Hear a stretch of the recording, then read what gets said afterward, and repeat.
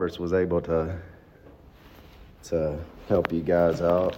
But yeah, we're still in the book of James. You went through verses 18 through 20, right? That's correct. Okay. So yeah, the James, I'll just do a little quick review before we get to the thing that makes this book really famous. The passage is that we're going to get into. So James is Jesus' brother, writing in the early 40s, not too long after Jesus' ministry. And it's a wisdom letter. It coincides with a lot of proverbs in the Old Testament, and it's written in aphorisms, which are like proverbial statements.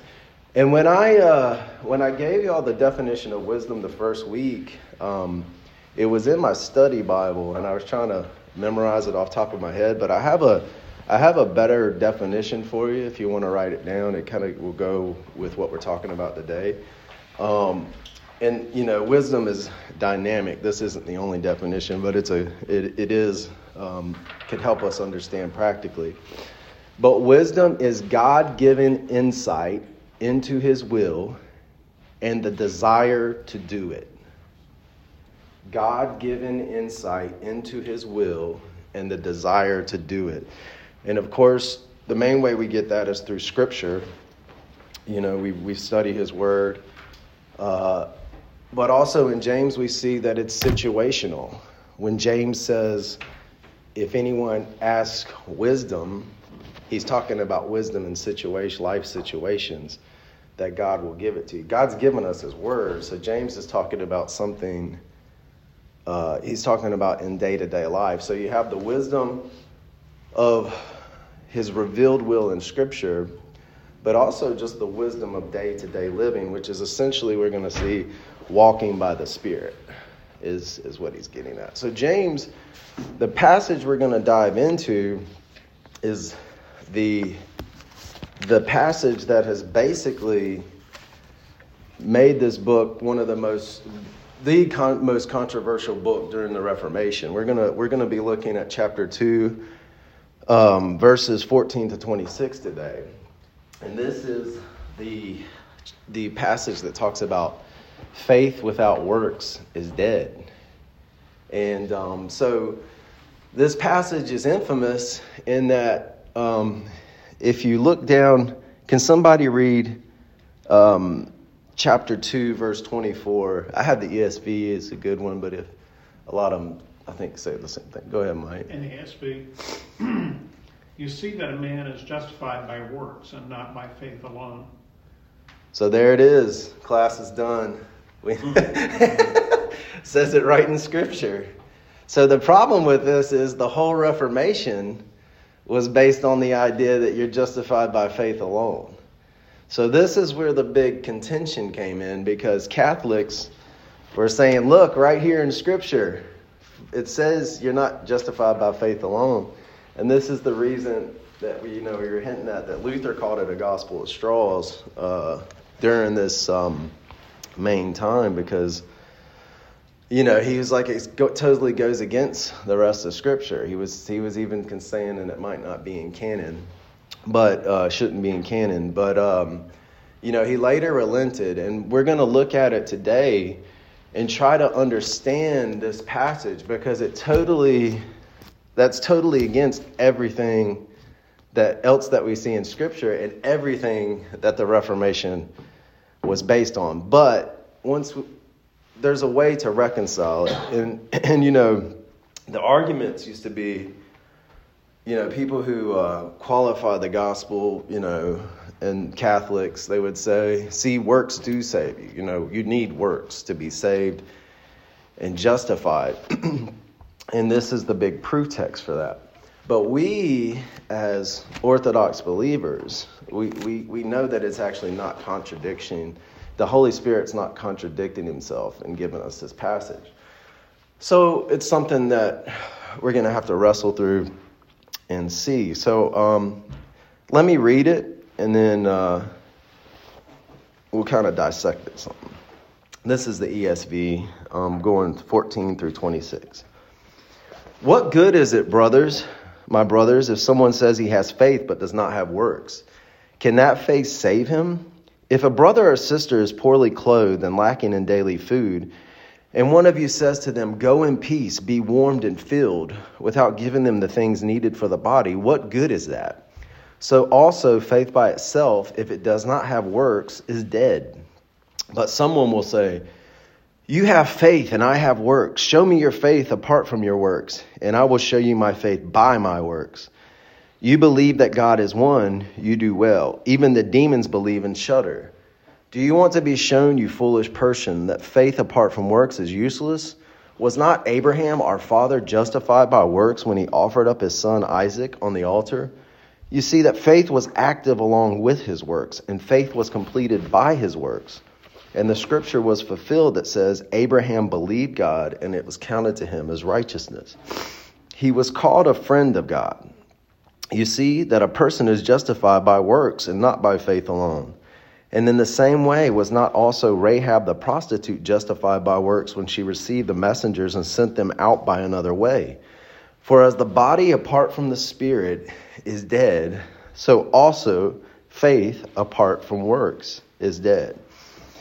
Now, one of the issues when we look at verse 24 is that Paul uses that same form of righteousness.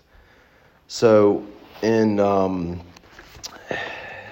you see where it says in verse 24, the justification, the same Greek word, you see that a person is justified by works and not by faith alone. That's the same exact word that Paul uses in Romans. So it eliminates the idea that there's two different ideas. It's diakasu. I'm so rusty on my Greek. You know, Pastor Roberts? It's dikaiotai. Dikaiotai, That verse in 24. Dikaiotai. Yeah. And it's the same one. I'll just look at, let's see. So one of the passages that kind of goes off of this is Romans 4. And all through this passage, Paul is using the same form of faith. So I'm not going to read the whole passage just yet. We may come back.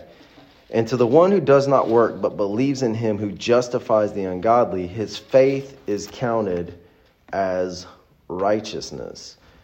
So right there, we eliminate the idea that James is talking about a different idea.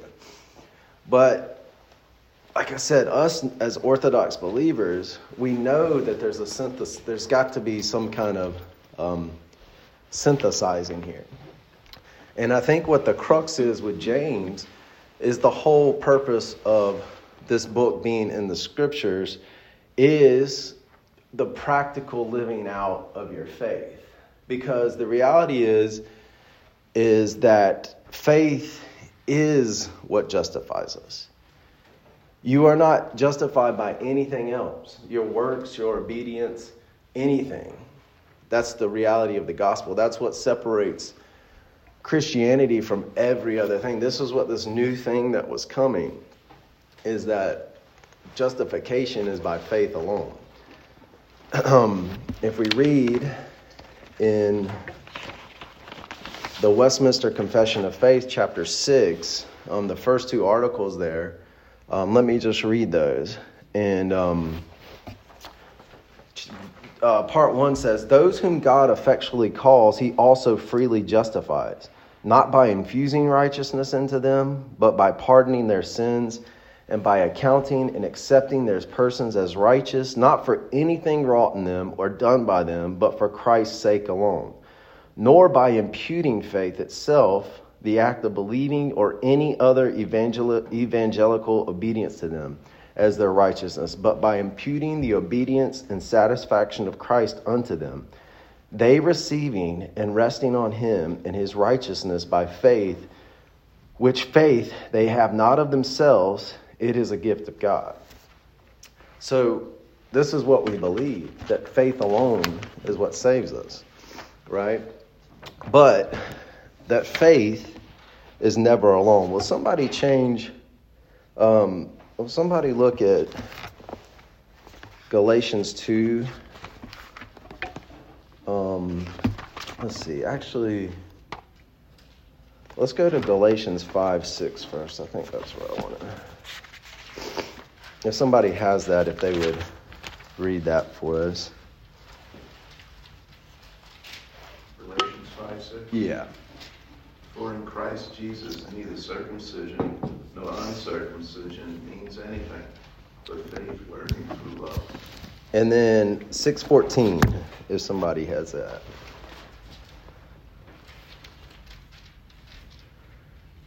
But may it never be that I would boast, except in the cross of our Lord Jesus Christ, through which the world has been crucified to me, and I to the world. And 15 too, I'm sorry. For neither is circumcision anything nor uncircumcision, but a new creation. Yep. So we look at that, and then we look at James, and James, this is basically I'm trying to get you to see where they're basically saying the same thing. What James is getting at when he gives us this Abrahamic illustration towards the end, that is way past the circumcision illustration that Paul uses in Romans 4. Romans 4 is the big counter passage that a lot of people refer to when working with James 2. And in that, Paul says that he's talking about Abraham's circumcision as an act of faith. And Paul says that he was justified before he ever did the act of circumcision. And then you come to James, and James is given the illustration of where he goes to sacrifice Isaac, which is much later. And he's saying that work is what demonstrated his faith, right? Well, all James is doing is he's framing it to show you the validation of the faith that saves them. James is basically, I think, moving backwards, whereas Paul is giving us the heart of it, right? So in the second part of the Westminster Confession of Faith, keep in mind the two passages with Galatians that we just read. This is what it says. Faith, thus receiving and resting on Christ and his righteousness, is the alone instrument of justification. Yet it is not alone in the person justified, but is ever accompanied with all other saving graces, and is no dead faith, but works by love. Christ, by his obedience and death, did fully charge the debt of those that he elected. What chapter was that from in the confession? 6. Chapter 6. 6, 1 and 2. It's the chapter on justification. So, yeah. So, everything that we've been going through in James is written for believers. When we go through these passages, James is instructing believers how to work out their faith. So, it can be tough to reconcile, but it's really not. It's once you get the concept of what's going on, James is just putting flesh on your faith, right? Any questions or ideas or thoughts? Because this really does throw off a lot of people, because we say God's word's inspired, and then you have basically a seemingly clear verse that tells you that you're not justified by faith. throws off a lot of people that you might not suspect. Yeah. Like John Piper. Yeah. He has this final justification Mm. or a final salvation thing. Yeah. And so your works are mixed in just like Roman Catholic. Yeah. And that's a dangerous concept. And it's tricky, pastorally, Pastor Roberts may have some insight, because the reality is that we are saved by faith. That's the beauty of the gospel. Like, this is the thing, that it's all Christ. The whole Reformation, sola fide, sola gratia, sola grace, sola by God, sola Christos. It's all his work. And when you get into the Ordo Salutis and Order of Salvation, these are, it's not necessarily linear time-wise, but this is the work that Jesus, through the Holy Spirit, is doing in your life. and it's all grace. But the reality is that that faith is alive. So we live in a day and age, particularly, and particularly one of the big proponents and person who was the catalyst for this, Billy Graham, this idea that you can say a prayer and become a Christian instantly, as almost like a type of like legal transaction. I heard a counselor one time, I heard him giving a speech, and he was a secular counselor, and he was with a group, I think it was in a prison. He was talking about, I was like, hey, I don't know if this Christian thing's real or not, but what's the worst thing? You could say a prayer, get your card stamped, and be taken care of. And that's the mentality that James is going against, right? But this is what I'm getting at in James, is that James is a book that teaches us to walk by the Spirit, even though it's heavy on works. The works are not something that we garner up in ourselves, right? The works are a gift of God.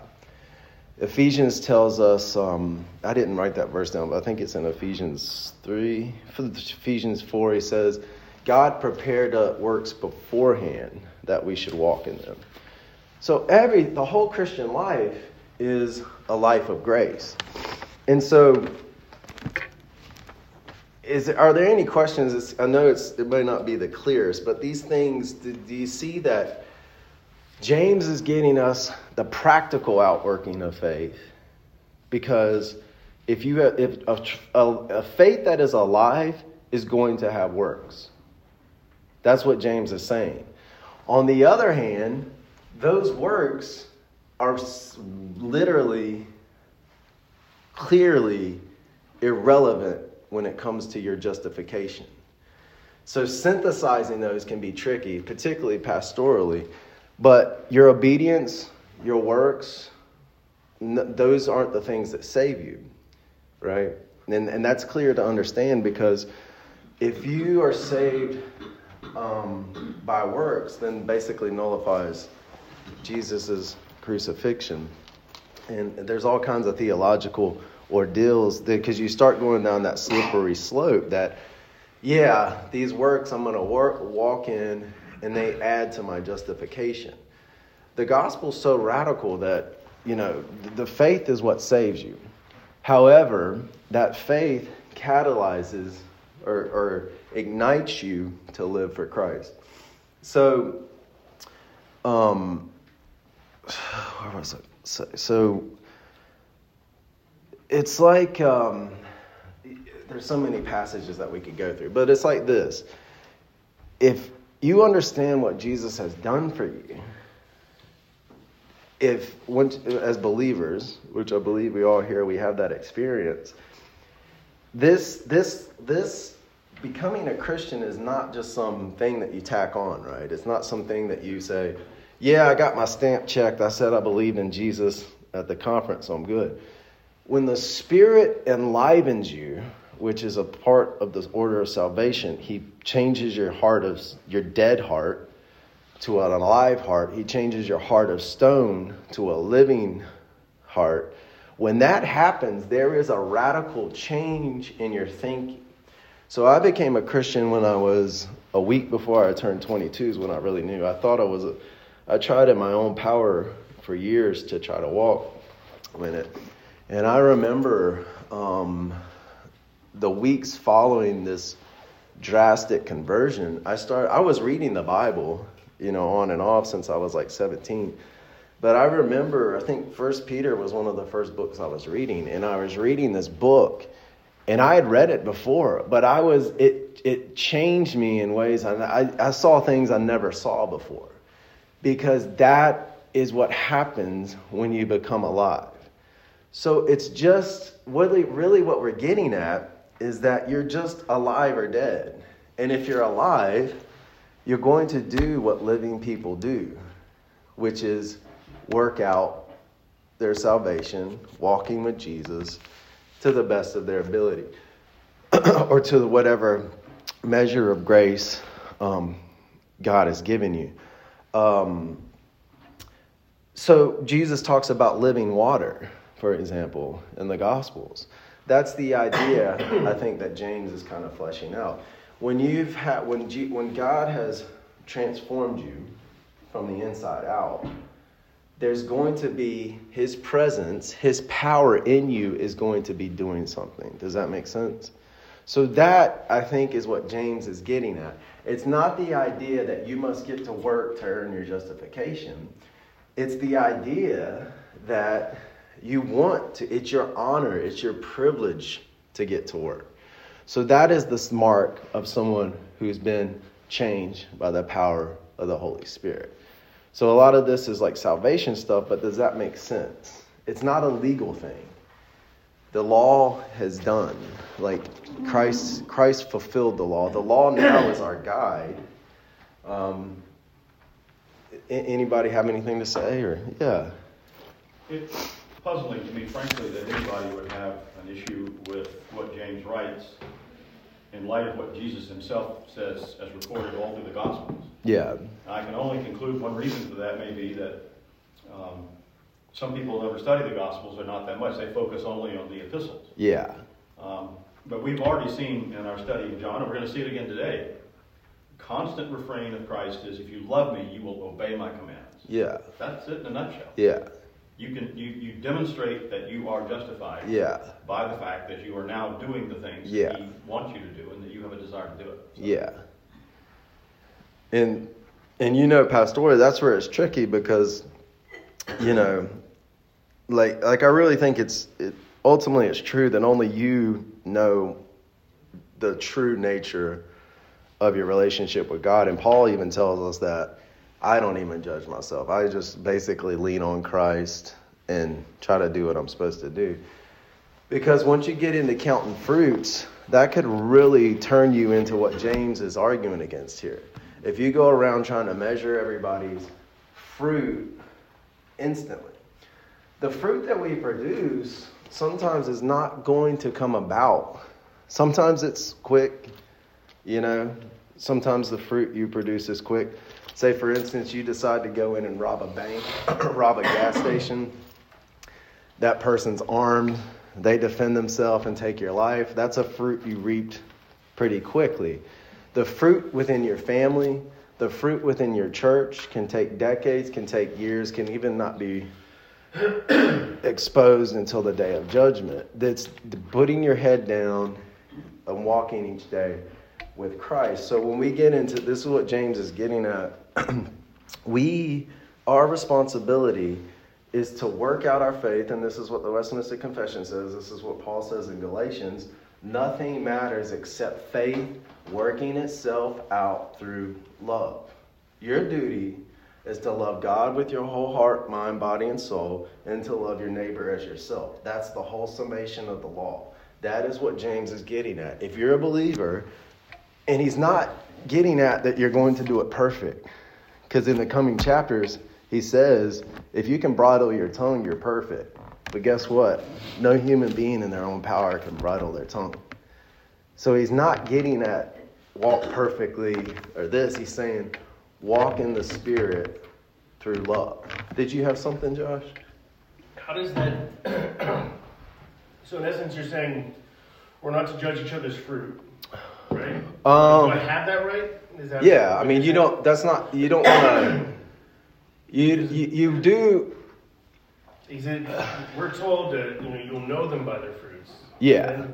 And Jesus elsewhere says that we're to make judgments, but whenever we make judgments, we're to make right judgments. Yeah.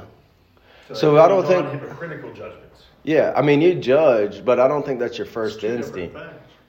Yeah. Judging and knowing. Yeah. Or seeing. Yeah. Judging. So judging. I mean, you always, like a false teacher, wolf, those fruit's pretty evident. Because Paul gets at it in Galatians. What are the fruit of the flesh? Division, discord, idolatry, fornication, these things. If these things are starting to become prevalent in a person's life, that's fruit that you see. So that you act accordingly. You either like excommunicate them from the church, or if you're a believer, you don't associate with them. That's what Paul says in Corinthians. But the idea that you go around, this is what Jesus gets at. You who have a log in your own eye, why do you go around trying to take the speck out of your brother's eye? Jesus is getting at, look, your main concern is yourself first, the nature of your own heart.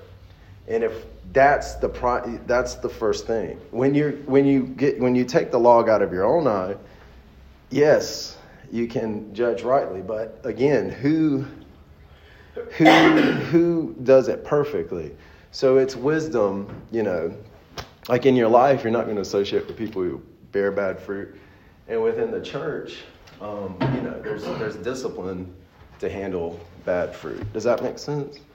I mean, judging isn't the natural disposition of a Christian. You're discerning, but your relationship to a person is, like Paul says, speak ill of no man. He doesn't say the most like that dastardly person. Paul says, speak ill of no man. Jude gives the example of the archangel Michael. He's talking to arrogant false teachers. And he's telling these false teachers, these people go around boasting and blaspheming other human beings when not even the archangel Michael said a bad word against Satan when he was coming to get Moses' body. He said, the Lord rebuke you. So the disposition of a Christian is one of trust, So there's faith and wisdom and discernment for sure. But working that out is part of, walking in the Christian life. Does that make sense? You got something? Yeah, this justification is a core issue of Christianity to me. Yeah. And, it caused the Reformation. Yeah. And it's still, it still provides the division that we have with the Catholics and others. You believe God did everything, or you do everything, or is it a synergy? Yeah, it's synergism, or synergy.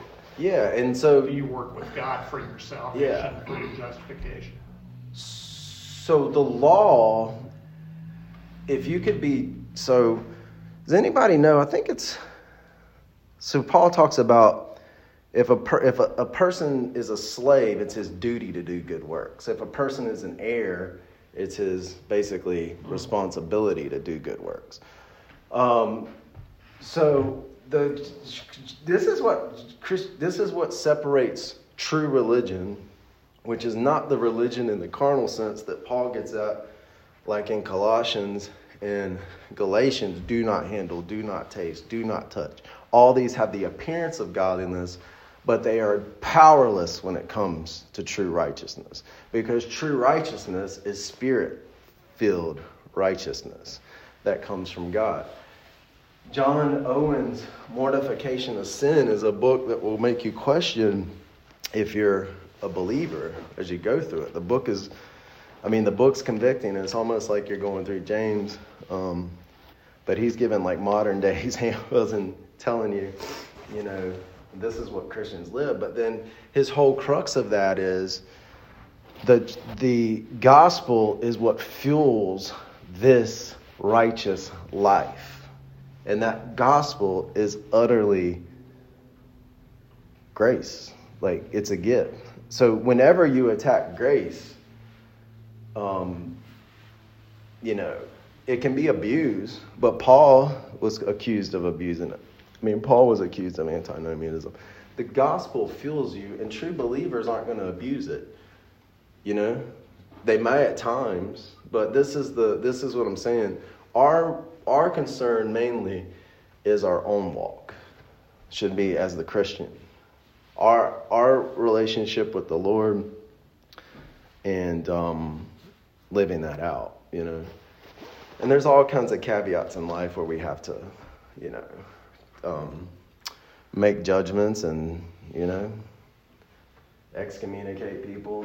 Paul says if you do not associate with anybody who's a swindler, drunkard, idolater, But he says, hey, I'm not talking about people in the world. I'm talking about people who bear the name brother. That right there is a judgment because you're judging their fruit. And the Bible tells us not to associate with them. But I think what James, when we're looking at in James, is just fleshing out the horizontal and the vertical in a lot of these aphorisms. So there's a couple of pitfalls that we'll just look at. We're almost done. So the pitfalls that James actually has within this is, on the one side, this like Gnostic idea that's in Christianity, that you go to a church, you listen to a song that says the same line 30 times, you have this emotional experience, they give you one verse out of context, and you're just feeling emotional throughout the week. This Gnostic idea that is relationship with Jesus because you feel good, or I know my Jesus, right? So James is getting at, that's not how this works. Your faith is going to be worked out by loving others and living according to God's will that he's given you through his word and, in day-to-day situations, because that's essentially what the Proverbs are in the Old Testament and a lot of this here. So in church today, there's this idea that you can have a relationship with God, that you can know how to live the Christian life apart from Scripture a lot. In my neighborhood, and I know him and I get his emails every week, he's a pastor at a mega church here. And they're doing a series now that's supposed to be about Jesus at the center. But when you listen to the message or you look at the message, it's basically, therapy, or what some call moral therapeutic deism. You've got to get those, you got to break those barriers out of your life, that are hindering you. So it's all in relation to you, and it's a form of Gnosticism. But we all struggle with that on one end, because James gets at the other end. If you look, what is it?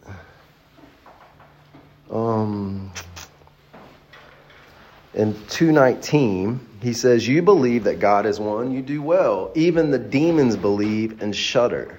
So this is what I'm getting at. We live this Christian life. The other pitfall is we're brought up in a Christian home. We're in a Bible-believing church. We know the Bible really well. And we know everything that it says. And we have this Gnostic idea like we really are God's super special chosen people. This is the other pitfall. And we go around arrogantly in our hearts condemning those, or maybe not even openly, but we have this idea that we're the super special Christians because of knowledge. Pentecostals do it because they speak in tongues. That's a form of Gnosticism. But James is saying that demons know God and they shudder.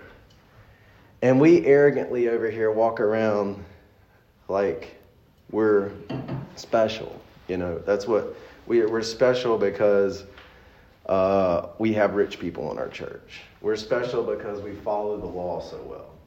And James is saying, again, the crux of what James is getting at is humility.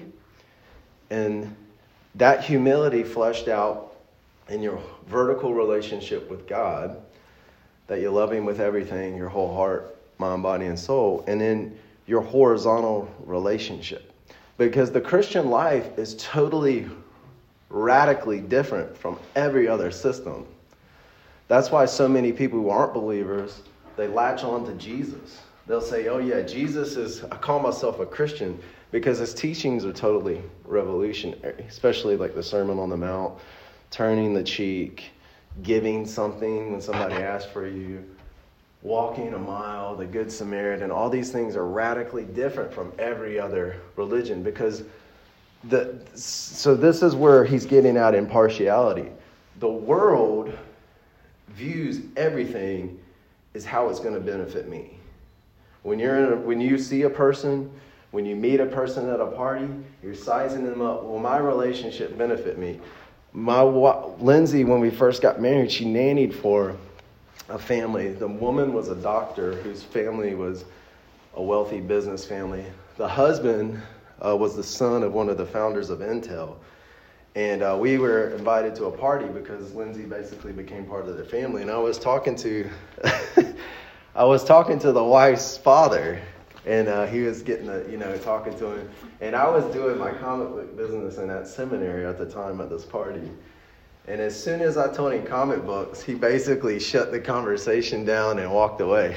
So he had just determined that my time wasn't worth this person. So that's how the world operates. Christians are not like that. We're not judging what this person can do for me. We're not judging what this relationship's going to benefit me, what kind of financial gain. We're judging this person. Are they a brother? Could they be a brother or sister? We're judging them on their benefit. And it's totally radical because the world is what I can get out of it. And Christianity is what how